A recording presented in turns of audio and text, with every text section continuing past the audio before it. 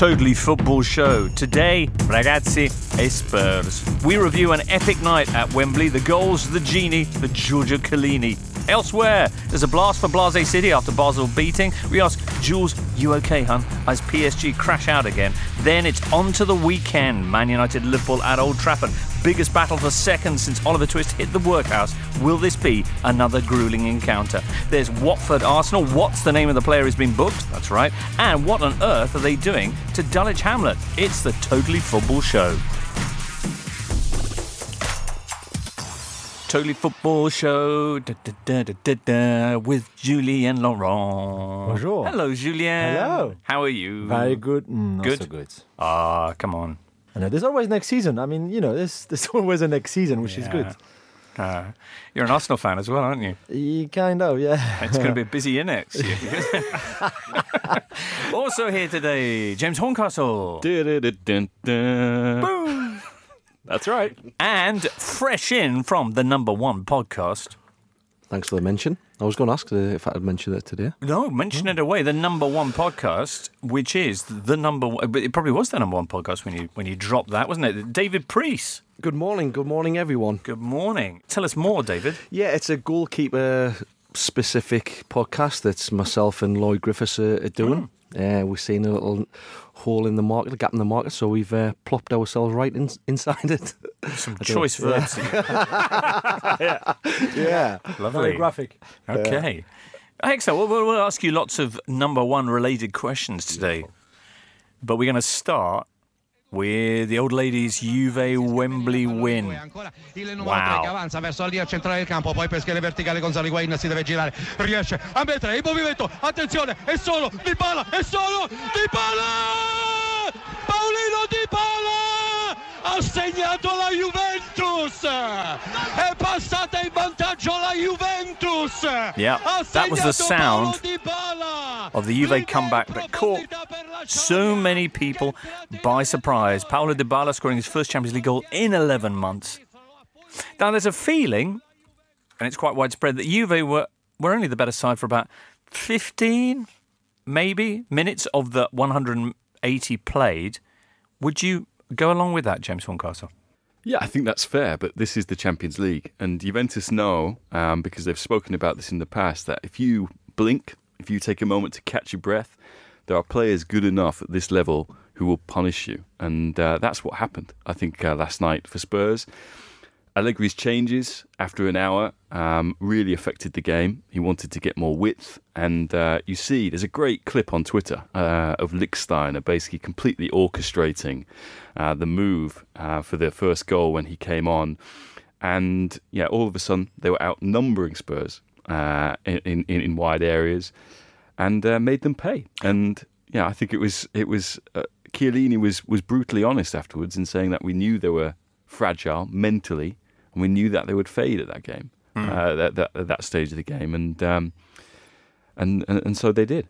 Chiellini's post-game performance almost as impressive as the one he gave during the 90. Not only trolling Spurs in a very polite fashion, but also, of course, with that massive shout-out to Davide Astori, whose funeral is taking place as we speak in Florence, in very emotional scenes there, and all of this in English.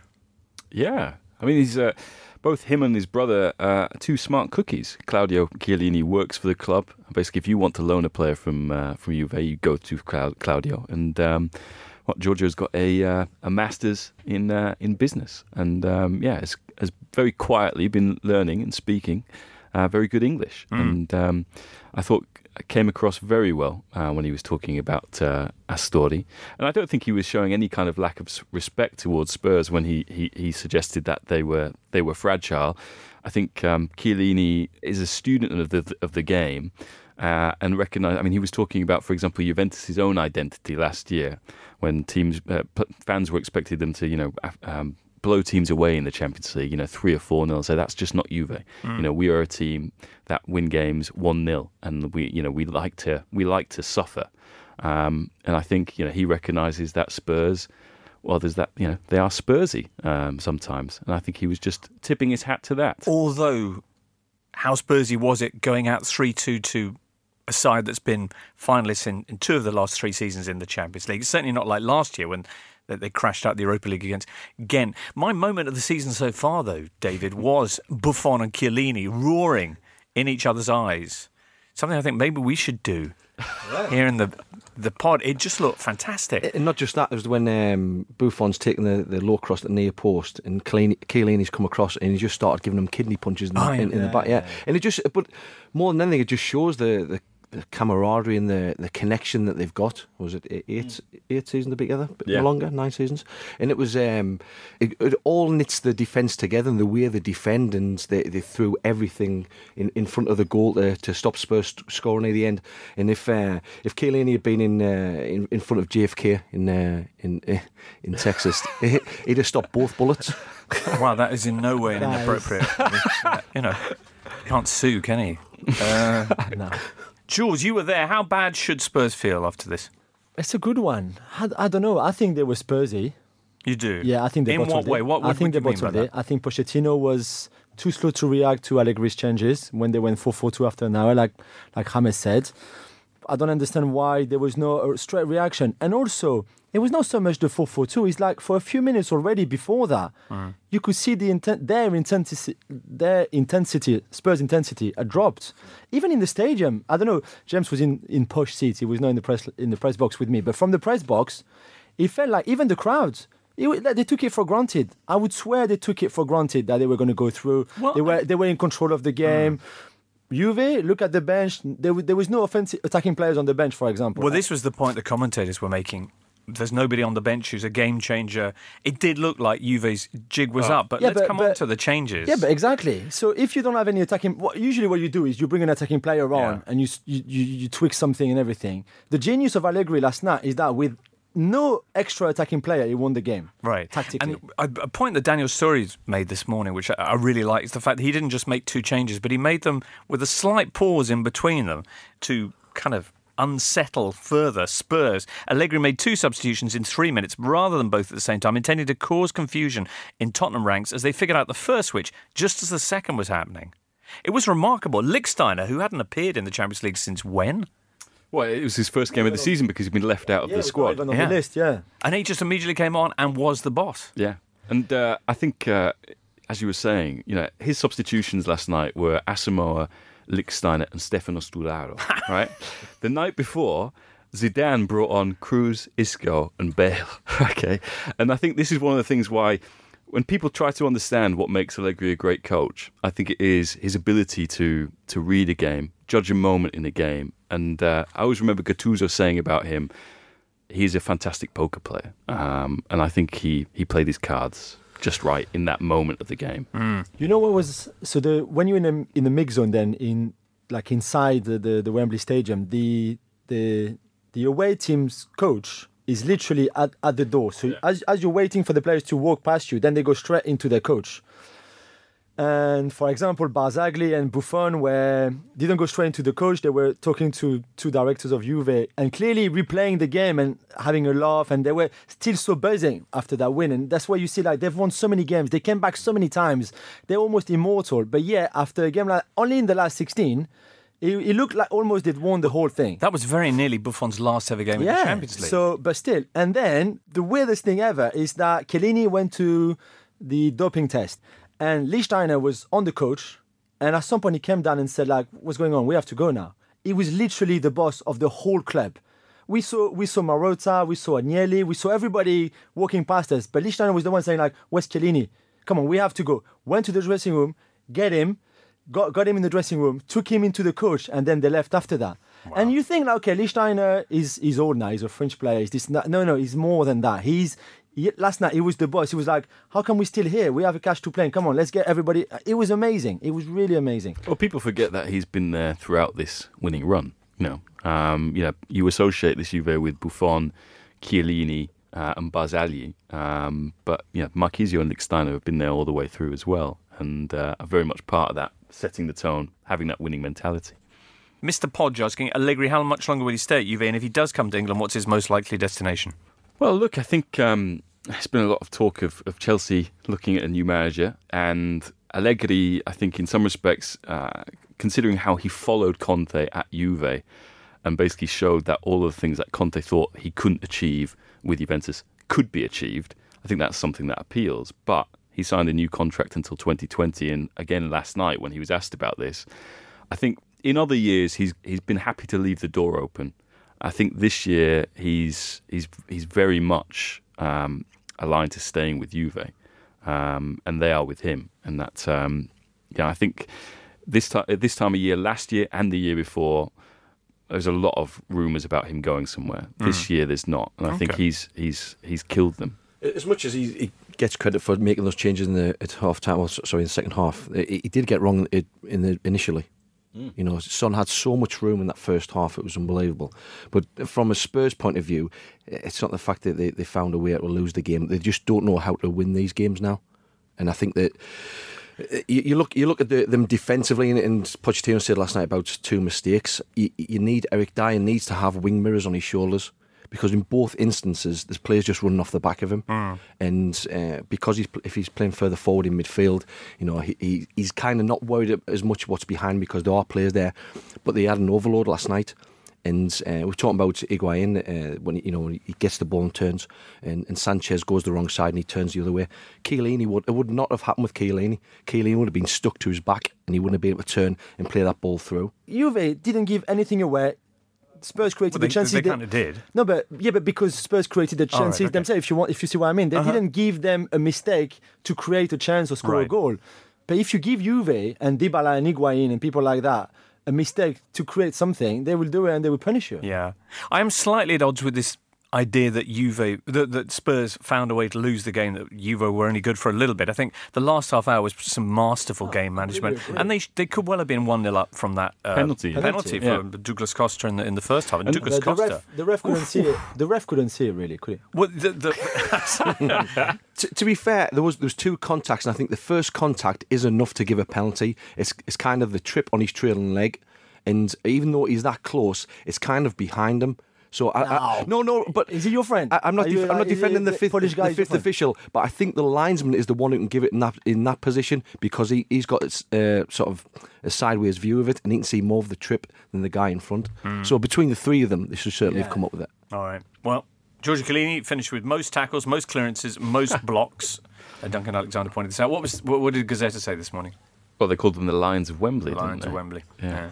All right. L'Équipe said the old lady and the little kids. Oh yeah. Because at times they look like kids, but it's a learning curve. It's the process. They will learn from this.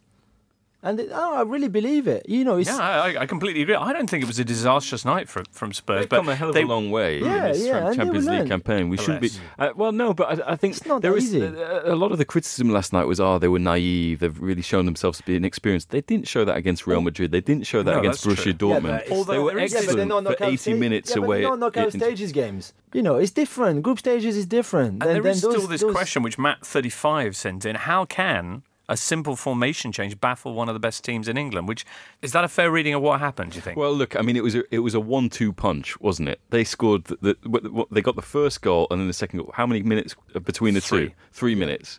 I think that's pretty difficult it completely changes the game.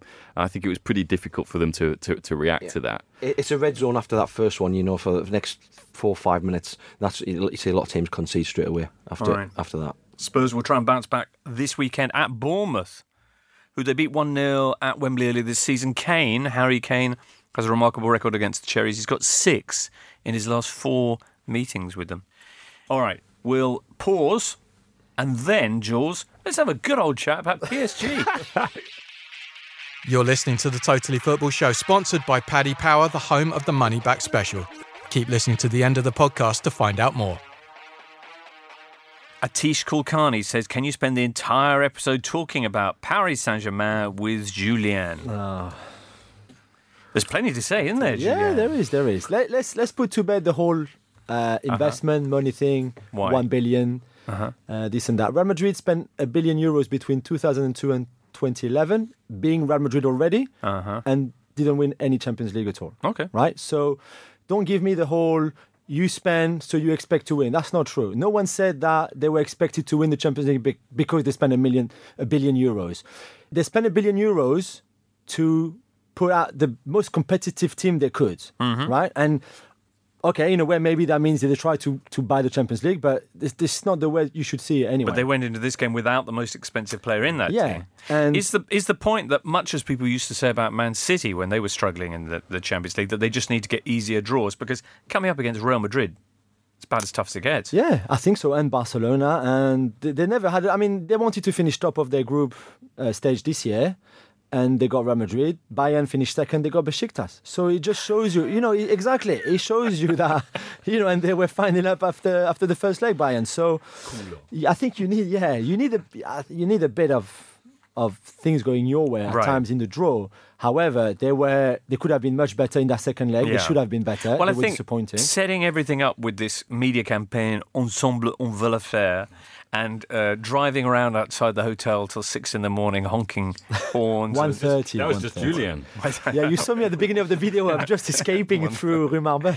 And all that business. So it was a bit of an anticlimactic performance then. There was no was. performance. No performance from PSG. The only performance was from the fans. Because whether you like flares or not, I don't care if you do. It looked or if you amazing, don't. didn't it? It looked fantastic. Particularly in the second half, David, it was their own goalkeeper who was basically, literally marooned, actually, in the smoke. In the smoke.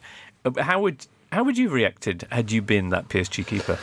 Well, he did all right. Actually, Arioli, I think over the 2 legs, he's probably the one player to come out with a bit of credit. But I used to hate all the ticker tape that used to come from behind the goal, because you used to get caught in your boots. I didn't like that. Right. Have you ever had that kind of a smoky...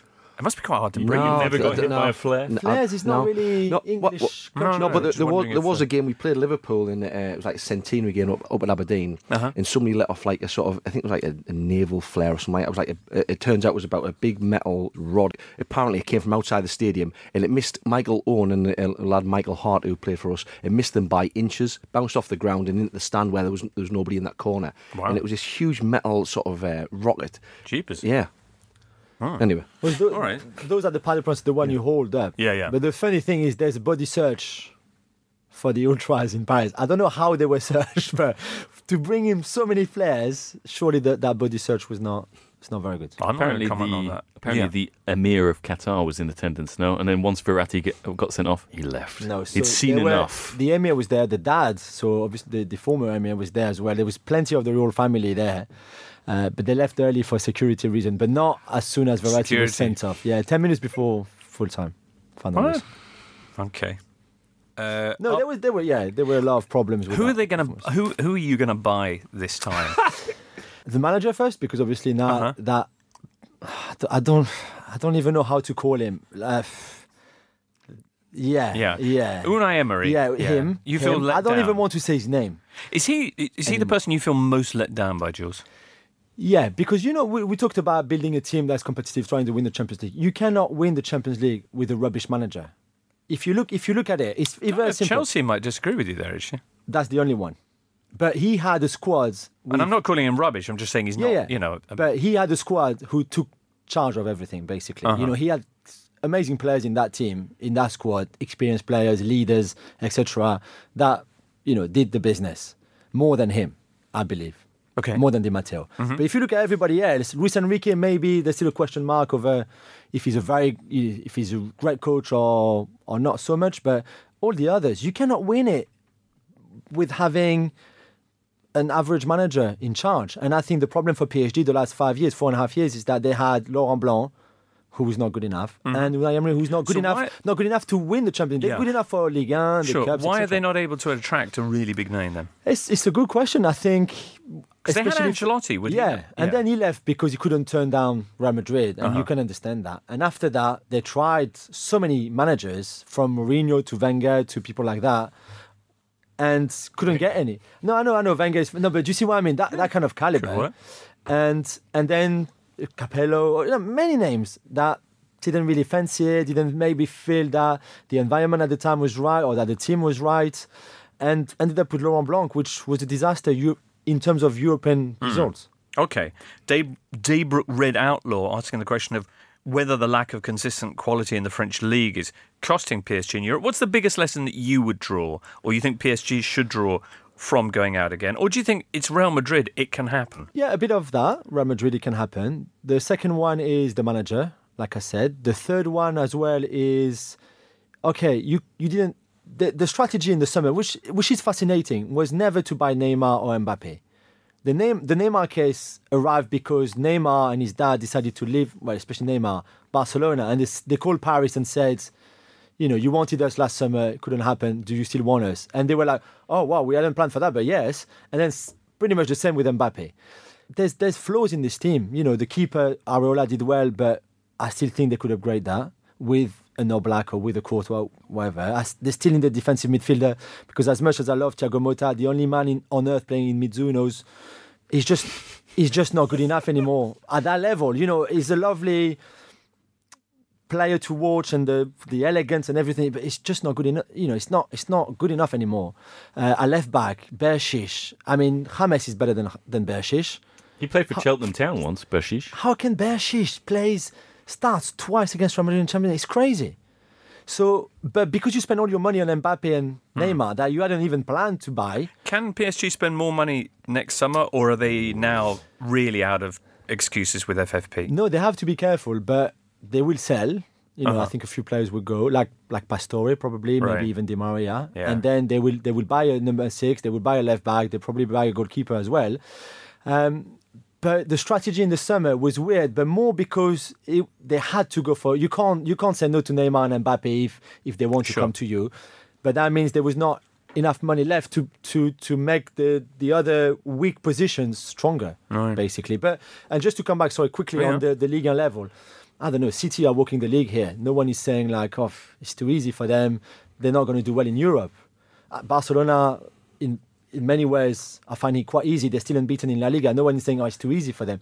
So, in a way, maybe if they had more competitive, proper competitive games in Liga, it would help them. But overall, over the season, I'm not really sure. All right. Let's talk about Real Madrid a bit, because they actually won this game and have gone through. Who stood out for you? Well, I was surprised by Mateo Kovacic. Oh, yeah. In midfield. We mentioned earlier that Zidane had the likes of Kroos, Bale and Isco on the bench. And I thought Kovacic did quite well. Yeah. Basically, in front of that defence, whenever someone got the run on him, he would slide in, win the ball back. Also, the wingers that they had. I thought Asensio caused Dani Alves a lot of problems. And Vasquez, just a very willing runner.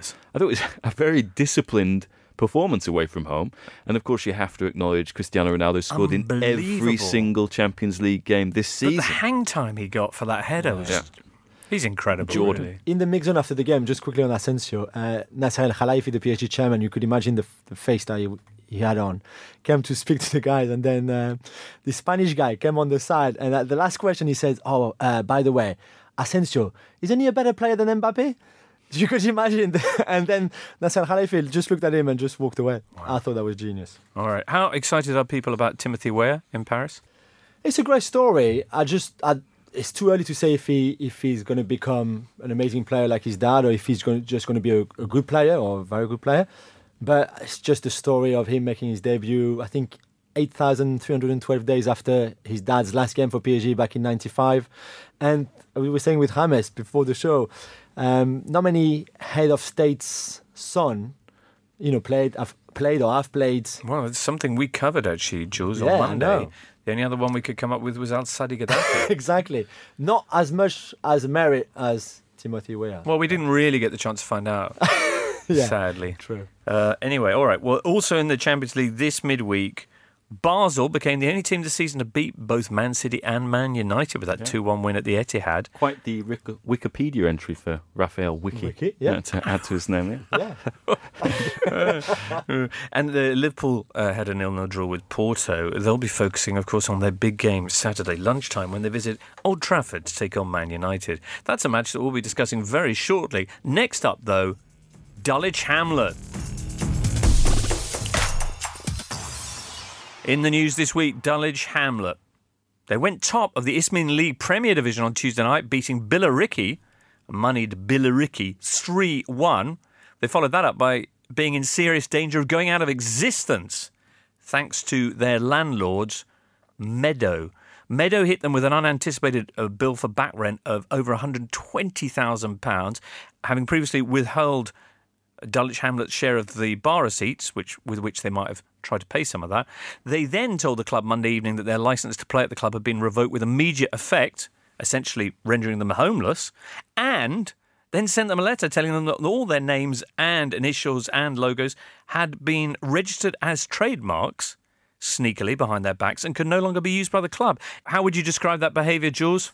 Outrageous. Yeah, and it's not just you saying that either. It's also people like Benji Lanyardo, who with his company Pickfair have been sponsoring Dulwich Hamlet. And he joins us now. Benji. Hey, Jimbo. What's the latest? The situation is now so absurd, it's almost funny. I think it's worth just going back to where this mess all started. So 3 years ago, a New York-based hedge fund called Meadow purchased Champion Hill, Dulwich Hamlet Stadium, and the land around it because they wanted to build a big residential complex. And the deal they did with the club was that they would build the club a new stadium on some adjacent land next door and then transfer 98% of the club to a fans' organisation, so they become a fan-owned club. So hypothetically, everyone was supposed to win. At this stage, they also took over the financial management of the club. So they ran the club. They were responsible for paying the players, the staff, the ground staff, the laundry bills. And crucially, they were also responsible for paying the rent that Dulwich Hamlet had to pay to use their own ground because they didn't use it anymore. They didn't own it anymore, sorry. So just to reiterate, Meadow were responsible for paying themselves rent. So fast forward a couple of years. And last year, planning application was put forward for this big residential block by Meadow, and Southwark Council rejected it because they didn't include anywhere near enough affordable housing provision.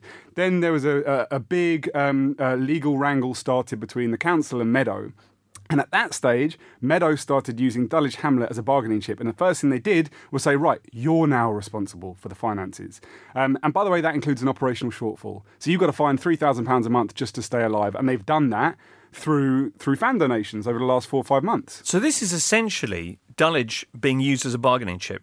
Absolutely right. So Meadow are New York property developers, and we've got one of those running the White House at the moment. We're quite familiar with some of their tactics, and they are bullying Dulwich Hamlet to try and get Southwark Council back to the negotiating table. But this bill that was delivered on Tuesday for £120,000 in back rent. What's the annual budget at Dulwich? So they would make a loss month to month of about £3,000, and I think it costs about £7,000 to keep the club running, which is fairly standard.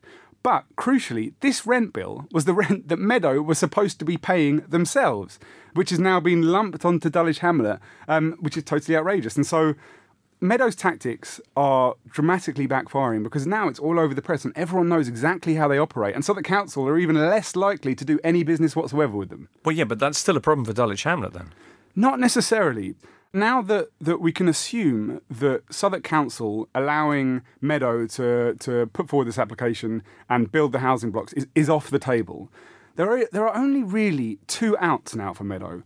One is they sell the club to somebody. Rio Ferdinand's legacy organisation has already put in a bid for £10 million.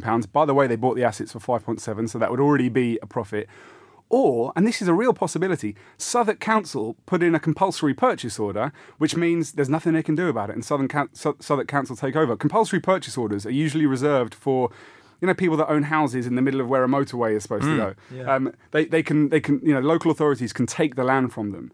That might actually happen to Meadow from Southwark Council. OK, so Peter John, the council leader, has joined the Mayor of London, Sadiq Khan, who's also got involved in this story. Is that right? That's right. And this is why this makes it even clearer that Meadow don't have any options left. Because even if hypothetically Southwark Council were to give the go-ahead to this residential complex, the GLA have to rubber stamp it at the end. And Sadiq Khan said, I'm not going to do that. So there's nowhere really left for Meadow to go. So hopefully... Sadly, that's also true right now of Dulwich Hamlet in the short term. Not necessarily. I think... Do you have where are they going to be playing their games? So at the moment, there's a big question mark there. It looks as if Meadow might allow them to play at Champion Hill for the rest of the season. But they are also in talks with other local football teams to do ground shares. Places like Tooting and Mitcham, who obviously, as you know, are a huge rival of Dulwich Hamlet. But they put their rivalries aside for the good of football. And there's this kind of real moral imbalance going on between how Dulwich Hamlet are operating themselves at the moment and how Meadow are. Wow. Outraged listeners can do what to help, Benji? So go to Dulwich Hamlet's Twitter feed where you'll see all the links to the GoFundMe pages. And the biggest thing you can do is to talk about this. Please tell your friends, talk about it in the pub, tell your family, tweet about it, because the more attention that is poured onto this issue, the less likely it is that Dulwich Hamlet will go out of business. And obviously buy lots of things from Pickfair, because that Pickfair.com. trickle down. That's it. So we're an Airbnb for images. So any photographers out there wanting to sell images to any business out there, whether they're a publisher or a small business looking for social media advertising, go to pickfair.com. All right, I meant that kind of ironically, but you really took the ball on hand. Give me the opportunity. I'm going to take it. Benji, all right, well, I'm so glad that you've got positive news, because reading the developments the last couple of days, it looked unbelievably bleak. Like, the suits basically were crushing poor old Dulwich Hamlet under their moneyed heels. But there's hope out there. And good to see as well, one local council, in contrast to, say, the situation for poor old Millwall that they've been through recently, one local council actually apparently on the side of the good guys. Yep, I think they've seen what can happen if you don't back local community football clubs. Right. Benji, get back out there with your pitchfork and your torch and, fight the good fight. Thanks so much for coming in today. No problem. Benji Lanyardo, who's wearing, by the way, one of the nicest shirts in football right now, which is the Dulwich Hamlet purple and pink sash. Really cool, yeah. It's almost like if Fiorentina and Palermo merged. Yeah, with a kind of River Plate sash. Nice. And if you fancy getting your hands on one of them, they're like gold dust at the moment. But we'll be giving one away soon in our Friday football quiz, which happens on Fridays, Jules. Yeah. Yeah, on Facebook at 12:30 GMT. See what are the prizes this week. Can't have that one this week because I'm going to take it to there's a big Fabric of Football event in Manchester with classic football shirts. Classic football shirts have given us an Ireland shirt that we'll be giving out to the best tweet of the night when we're at Vicar Street on Monday the 19th with James, you and Julian yourself. Ticketmaster.ie for the last remaining tickets for that. They've also given us, and this is special, a 2016 Denmark home shirt. Ooh. Which player is it? It's not the Prince, is it? It is. No way. Big Nicky Bentner. Yeah. All right, excellent. Also, we're going to be giving away FIFA 365 trading cards. Ooh. And a signed copy of Rafa's book on Jurgen Klopp, which is great. Have they not pulped that yet? Come on. He's not here. So anyway, that's all happening at 12:30 on the Totally Football League show, which is out now. Ian and the gang get very excited about Gary Monk's arrival at Birmingham City, which admittedly didn't begin too well.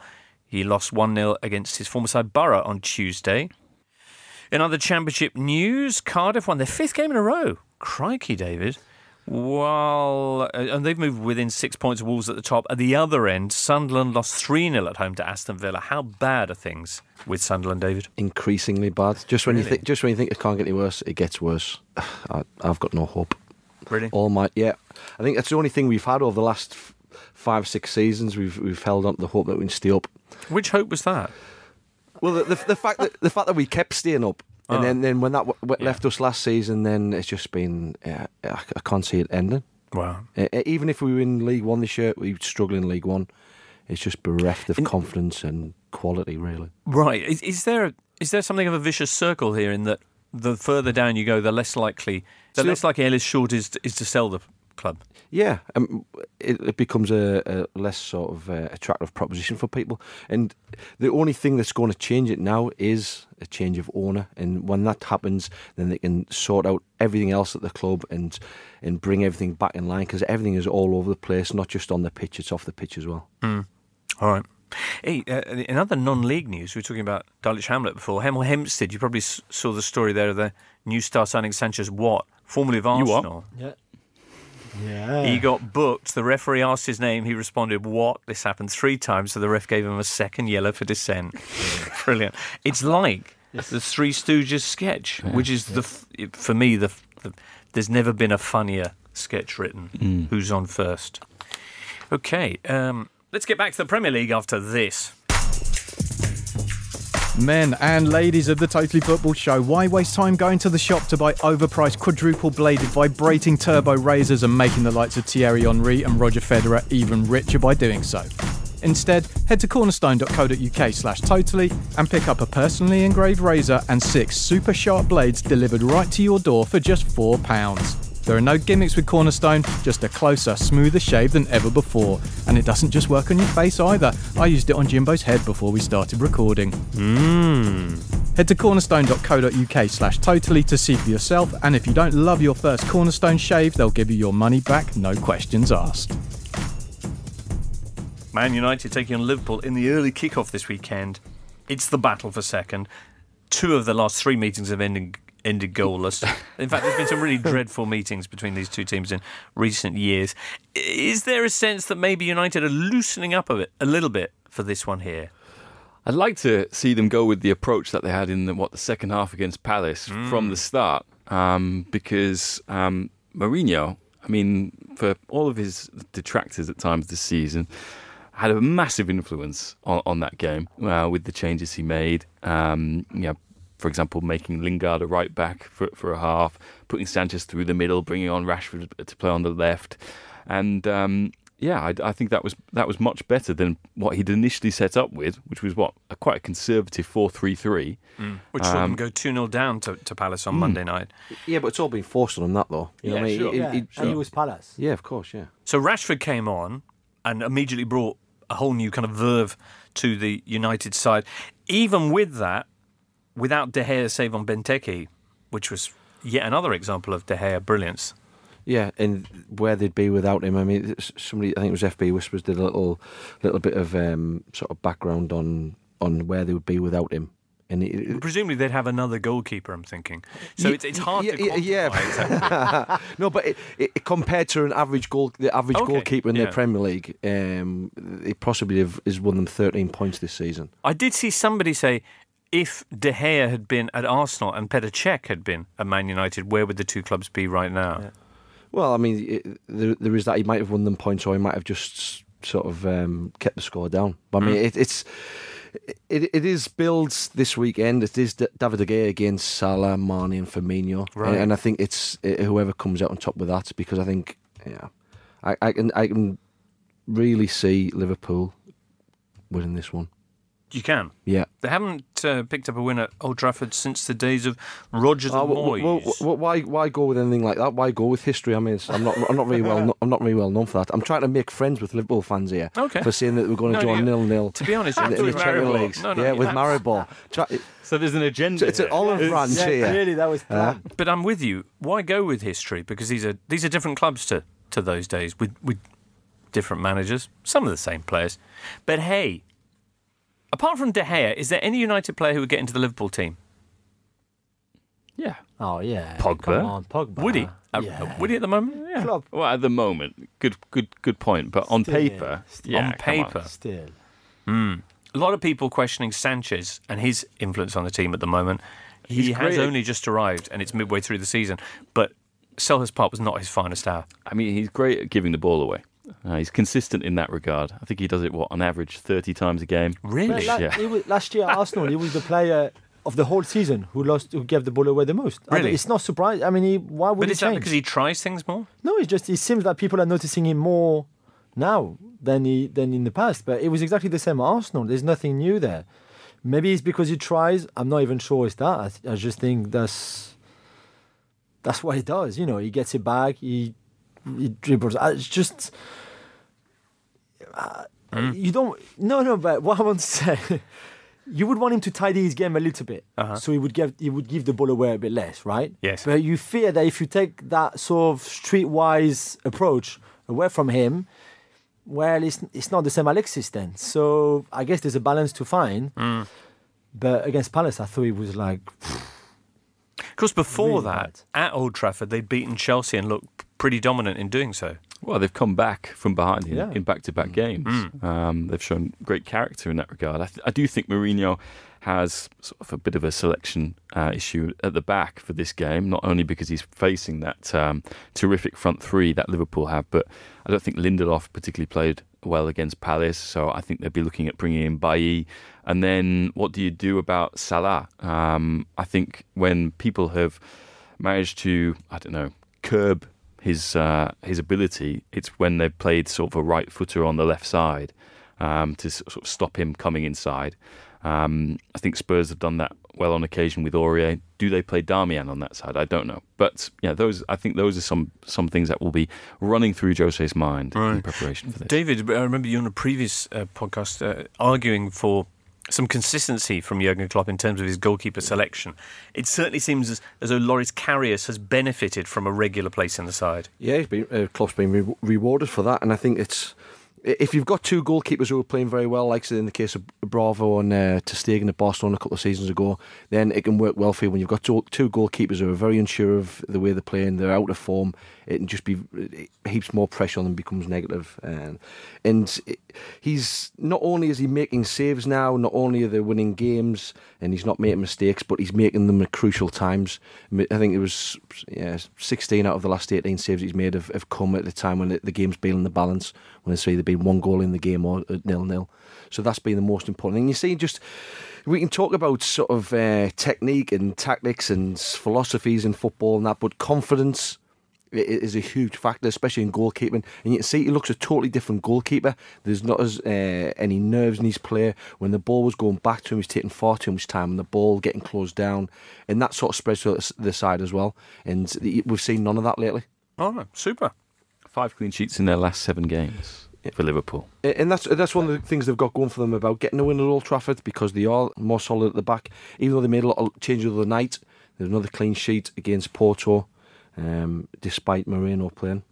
You're really trying hard to get Liverpool fans. Why? Was there beef? Yeah, was there beef with you and Liverpool fans? I've got a bit of stick. But on that goalkeeping front as well, hearing as well that they're, despite his good form, that they're very much still interested in Alisson and will push everything they can to get him. Right. Of course, Roma are known for their tough negotiating with Liverpool over player sales.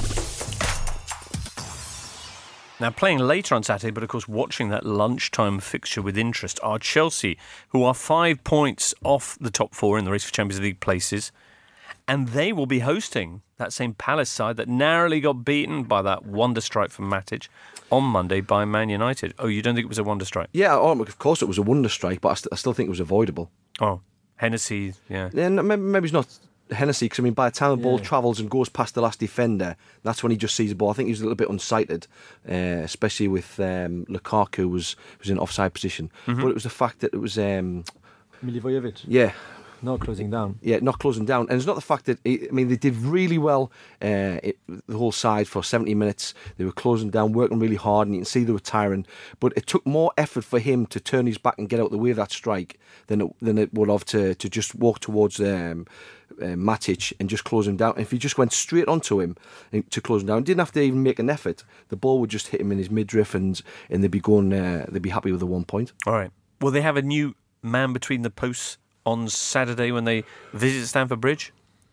Possibly. And when as a Cavalieri came in, when he was interviewed, Roy Hodgson, he said that he had a good chance of playing before the end of the season. Mm-hmm. They've been struggling in that department with injuries, so they definitely needed somebody to come in. They were desperate to bring somebody in January, and they just couldn't do it. I'm not too sure, because despite all the criticism that he gets, and I know a lot of Palace fans aren't happy with Wayne Hennessy, he has actually been improved this season. Uh-huh. Against Spurs, he made some outstanding saves, I thought. Yeah, Hennessy. Oh yeah, and again, it was a late goal. Yeah, that it was did a late goal back. Heartbreaking for Palace, who I think at about 16 minutes to 10 on Monday night were up in 13th place, but instead find themselves very much in the bottom 3. Is this going to go any better for them, do you think, this trip to Stamford Bridge? Well, they've beaten Chelsea in the last 2 games, haven't they? Yeah. When they played against them. But a big part of that was Zaha, scored on both of those occasions. I think he is coming back into fitness, but whether he's ready in time for this game, don't believe he's due to be ready for this one. So, of course, Chelsea themselves may be distracted by their upcoming European fixture, in which they will be visiting the Nou Camp next week. And also, things are not great. Let's be honest, Chelsea. I mean, they haven't been for a long time, but I think the whole backlash from that City game, the public, publicly criticising Conte. Even Eden Hazard, one of the most nicest, and we talked about him on the show a few times. Is he nice? Yeah, he's a lovely, lovely guy. Is he? Really, okay. Yeah. Probably too nice in this industry compared to other players, for example, who would push or strike like Riyad Mahrez. I don't think Eden Hazard would never do what Mahrez did, when his move to City fell through, for example. Uh-huh. And for him to come out and be like, I could have played 3 hours and never touched the ball. It was is like, he just a bit more that's so unlike him.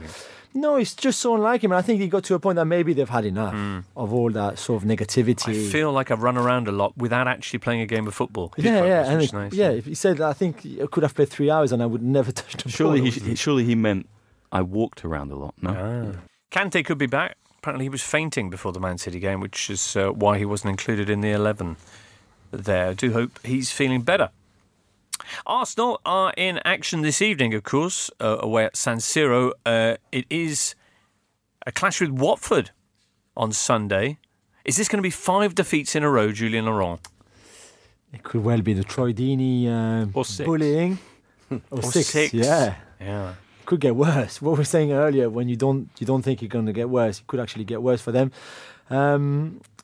If you remember, the last few times they played Watford, whether that was at the Emirates or at Watford, it didn't really go well for them. Well, Watford won the last 2 against Arsenal, because especially in the attitude, the aggression, they just couldn't cope with Troy Deeney, especially in the last game when he came on at home. But overall, I think it's just not the type of team they like playing against. The last meeting was the Cahoonies. Yes, game. Exactly. What kind of atmosphere is there going to be? Is there going to be an atmosphere at the Emirates? We know there'll be about 58,000 people there. No, I think it's toxic. Toxic? Yeah, but it's toxic. It would be toxic if they get beaten by Milan.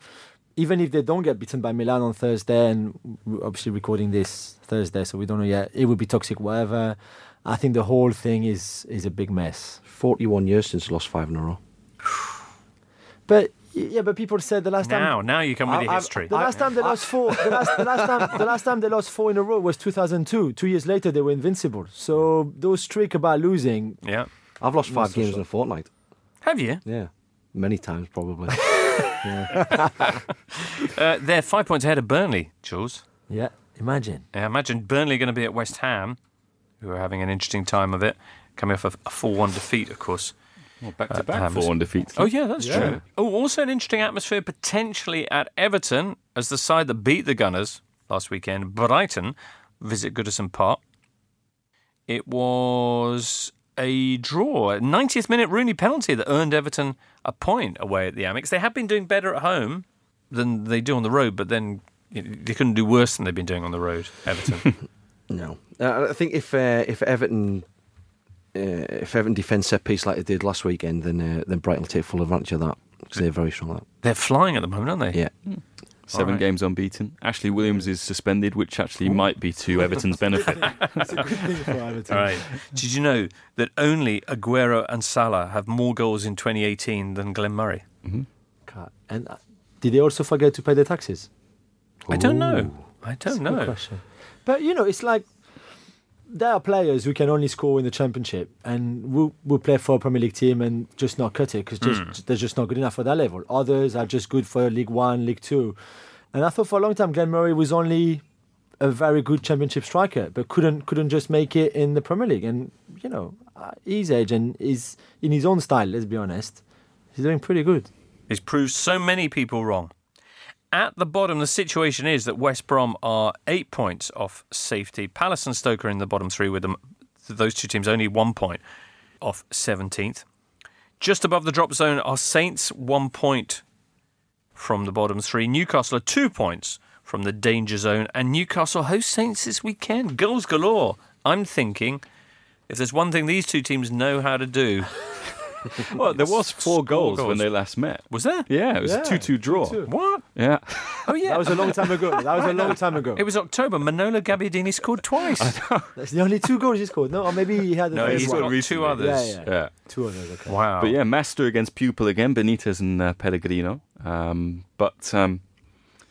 think it's a shame that Newcastle will be without Jonjo, Shelby, and Slimani's still hurt. This is crazy. How can you sign a player in January and mid-March the guy still hasn't played? Well, I think it's not an injury. I don't think. I think he's just not match fit, and they're not prepared to play him yet. But I don't care what's the reason. Just don't. Why do you sign him? But the other question that some Newcastle fans are asking is why is it that Rafa never gave a proper chance to Alexander Mitrovic and has indeed sent him on loan to Fulham, where he's absolutely flying. Yeah, 5 goals in 4 games. Yeah. I'm not sure about that. I'm sure he did give him the chance to stay, and I think it was more Mitrovic's decision to leave. Oh, really? Yeah, I think so. I was reading that yesterday. Well, presumably because he wasn't getting game time.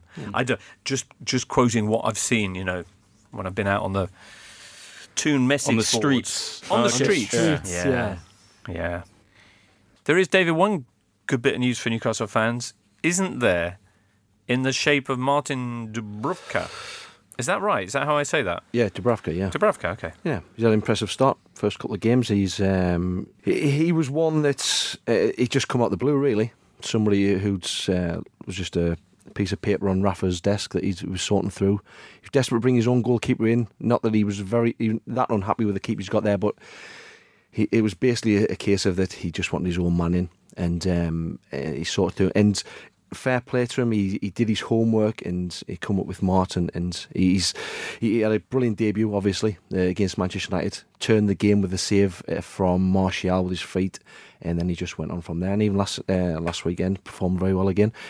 Player of the month for Newcastle this month. Is that right? Yeah. All right, there's still only 2 points above the drop, but a chance to extend that this weekend. Stoke, who are Crystal Palace's neighbours in the bottom three, will be hosting City. Good luck with that. Well, do you know, of course, Stoke had that amazing record against City at home. Remember Peter Crouch with his incredible goal. Of course, more recently, they've lost 7-2 to Man City at the Etihad and indeed 4-1 when City visited the Bet365 last time. But they came back to 3-2, didn't they? They were 3-0 down and then came back to 3-2 and then at the Etihad? made it again. But the worst thing for Stoke is that defeat against Basel, because Pep was not happy at all. And you know that he's going to lay it into the players and that they're going to get on Monday night like proper. We have to make this right after what happened in midweek. Or even if it was a sort of a B team, even if they were already through, blah, blah, blah, I don't think Pep would care about that. And just like, you have to go back out now and show me that was just, I never want to see this again. Absolutely. So, no good Aguero got a hat-trick last time City visited the Bet365. Gabriel Jesus, though, is back in the picture now and back on the score sheet. He scored their goal against Basel. Fernandinho and Sterling on their way back from injury. Huddersfield taking on Swansea. Swansea fresh from that 4-1 win over West Ham. What's gone on with Swansea? Carlos Carvalhal, of course, but also Key, who's been, key. Key, indeed. Andy, are you brothers Why? as What well? is it? Because I keep reading keys. What does he do exactly? Why is he key? He's a very clever player to start with in midfield. He runs a lot. He controls the game. And I think there was a lot of time in the past where they just couldn't have that control over games. And I think he helped that. And, if you add the sort of confidence that Carvajal has been bringing, also the sort of smile aspect, because what everybody's saying is that he arrived and said smiling, telling jokes. And I think the atmosphere, who was a bit gloom, let's be honest, before under Paul Clement, has just brightened up and everybody feels that confidence, feels that sort of happiness. And Jordan Ayew, I think they haven't lost every time he scored this season. So I think there's an element of that. I think with Key as well, his contract's up at the end of the year, and let's say players like to play. Is it true, David? Is it true that players really turn it on when they know that? Yeah, some players do. Yeah, it's a well-known fact. If you know it, whether it's subconscious or not, you've got that extra motivation to do well, run that extra yard. Okay. Are all West Ham's players on really long contracts? No one is playing for a new one, for sure.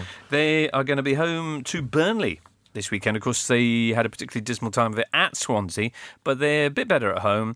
Burnley are the lowest scorers in the Premier League. Woo! But they won their first game of 2018 last weekend. And the first game where in the Premier League under Dyche, they went behind and won it, actually.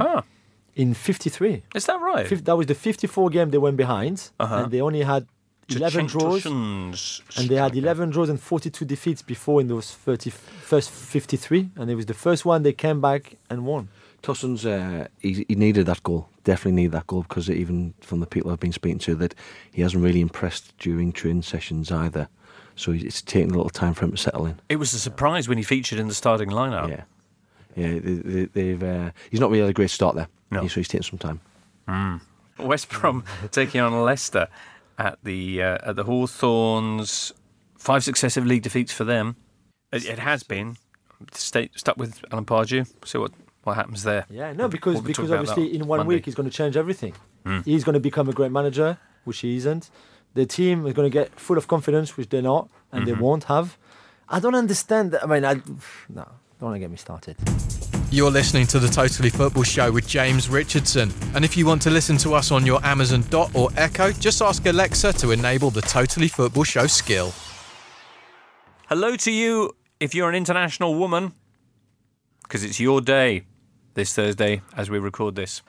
Oh, speaking of women and internationals, the She Believes Cup, which in the early hours of this morning, unbeknownst to me, I thought it was tonight.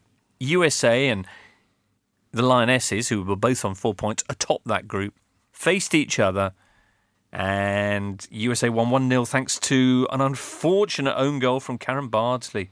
Millie Bright's attempted clearance, striking her and going into the net. Neville's side came close to an equaliser late on as Ellen White's header bounced off the inside post, but they fell to a defeat which left them runners-up in the competition. I'm telling you this, Jules, but you know because you actually watched it. Yeah, I did, because I came back from Wembley when it was kicking off. So I thought I'll watch it, and it was a good watch. Yeah? Yeah, it was really good. Excellent. I thought they played well. I thought England played well. I thought they were a bit unlucky on some counter-attacks where the pass was just a little bit too overhit, stuff like that, but I think they showed some really good potential. Okay, if you had to pick one player out of that clash to put into a Premier League side, which would it be? Mallory Pugh, the 19-year-old right winger, who I thought was amazing. She had pace. She plays like Raheem Sterling, basically.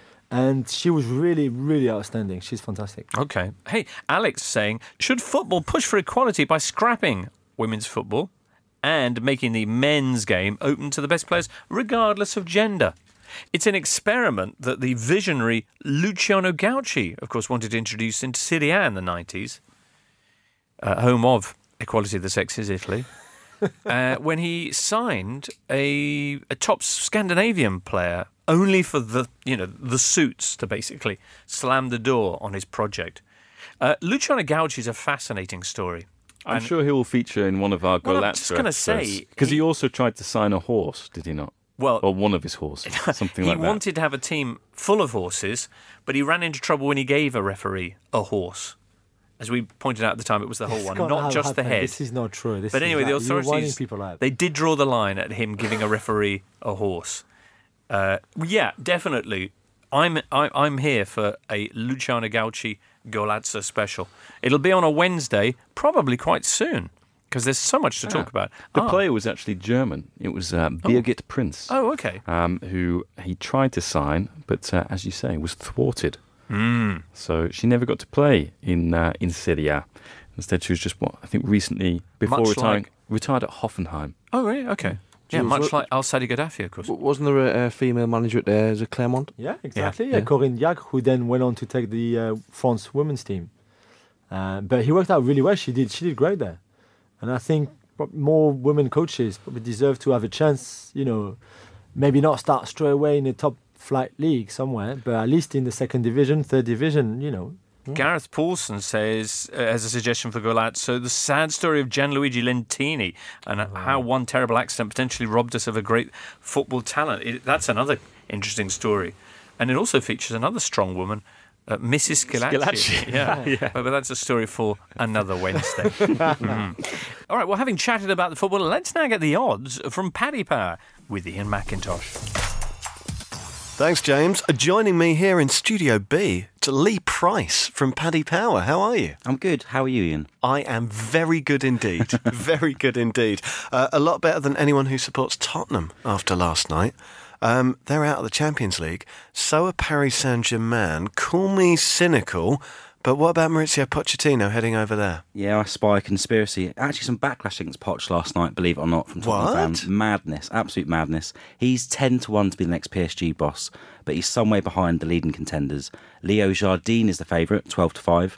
Luis Enrique is at 6-1. And how about Jose Mourinho or Arsene Wenger, both at 7-1? Arsene Wenger, there's an interesting one. Big game in the Premier League this weekend, Saturday lunchtime. Oh, God, it's Manchester United against Liverpool. It's going to be a stinker, isn't it? I think so. 0-0 is 9-1, which is excellent value if you ask me, given previous fixtures between these sides. I was asked earlier if there was to be more than 2 goals in the game, what would the odds be? And incredibly, our traders make that odds on, 19 to 20. Really? Yeah, I think there's more value. Watched any of these games recently? I don't think so. 9 to 1 for 0-0. That's my nap of the week. And there's a money back special in this one too. Yeah, so for this game, we're offering money back as a free bet if Lukaku scores, which historically hasn't done great in the big games, but recently he has scored against Chelsea, so that counts as something. This counts for first, last, anytime goal scorers, correct score and what odds Paddy markets, max refund £10 and retail only. All right, Arsenal. It's all going horribly, horribly, horribly wrong for Arsenal. We're speaking before they play AC Milan. After that, Watford. Watford are a bit of a bogey side. Can they beat Arsenal 2-1 for the 3rd time running? Yes, in a word. Odds-wise, you've got to bet on it, Ian. It's 17 to 1, and Watford generally a great value at 9 to 2 to beat Arsenal. Arsenal, we still make odds on to win at home 4 to 9. I really wouldn't fancy that at all. No, me neither. Now, Peter Crouch is a man who's scored a few worldies, scored the worldie of all worldies against Manchester City once. What odds can we get on Peter Crouch scoring any goal of any quality against Man City? My favourite player of all time, Peter Crouch, is 4 to 1 to score against Man City, and he's 25 to 1 to play for England this summer. 25 to 1 to play for England this summer? Wow, stranger things have happened. Lee Price, thank you so much for joining us. We'll speak again on Monday. Thank you. You can find out these odds and more at paddypower.com. It's 18 plus only, begambleaware.org, and when the fun stops, stop. James Horncastle, many thanks for being with us today. Thanks for having me. We'll see you on next week's Golazzo. See. Julianne, what have you got cooking? I've got the Europa League tonight. Bingo. On BT Sport. I'll be doing the highlight show. And then... who's on with you? Gem and Genius, I think. Oh, yeah. David? Newcastle Southampton for me this weekend, yes. And did you pick that, or was it picked for you? No, I'm just up there. Okay. Yeah, so... Yeah, well, I'm hoping it's another 4-goal thriller. Yes, so am I. I've been quite enjoying it, watching Newcastle play. Okay. Funnily enough. It's been a nice little holiday away from what's going on at the Stadium of Light. Yes. Yeah. Yeah, well, yeah. Very good. Well, thank you for being with us today. Look forward to seeing you back down here at Jazz FM soon. Yes, and good luck with you. Yeah? Yeah, can I just say, everyone follow the number one podcast is at No1 Podcast. At NO1 Podcast. Yeah, and for everything goalkeeping. All right. All your goalkeeping needs, it's the number one podcast. Keeping it real. Oh. Yeah, that's nice. Yeah. Where were you 2 weeks ago? Yeah. You could have like a mail when people send in tweets. It could be like, your between the posts section. Save that, Jimbo. All right then. Good. When we launch our own totally number one. Yeah. No, Ian, I was joking. Anyway, so right, that's it then for today. We'll be back on Monday. Have a super weekend. The Totally Football Show is a Muddy Knees Media production. For sales and advertising, email sales@muddykneesmedia.com. Gentlemen, are you feeling a bit crap? Well, you're not alone. Everyone does at some point. But the thing people don't realise is just how common it is in chaps like you and me. Last year, 76% of all the suicides in Britain were male. That's 4,287 men, a figure not much smaller than the average League Two attendance last season. On average, 12 men take their own life every single day, meaning that the leading cause of death for men under 45 in the UK is suicide. But that's part of the problem. There's still a strong social stigma around depression and suicide, and this can often stop men from opening up and seeking help when they need it. That's why we at the Totally Football Shows are working with Calm. They're the Campaign Against Living Miserably, a charity dedicated to preventing male suicide in the UK. Every day from 5 p.m. till midnight, they provide a free, confidential and anonymous helpline and web chat for any man who needs support. They've also got a website and a free magazine packed with the kind of information you need if you or any of your mates are having a rough time, as well as some cracking stuff on comedy, bands, film and of course football too. So if you are feeling crap, find Calm at thecalmzone.net for support and some straight up manspiration.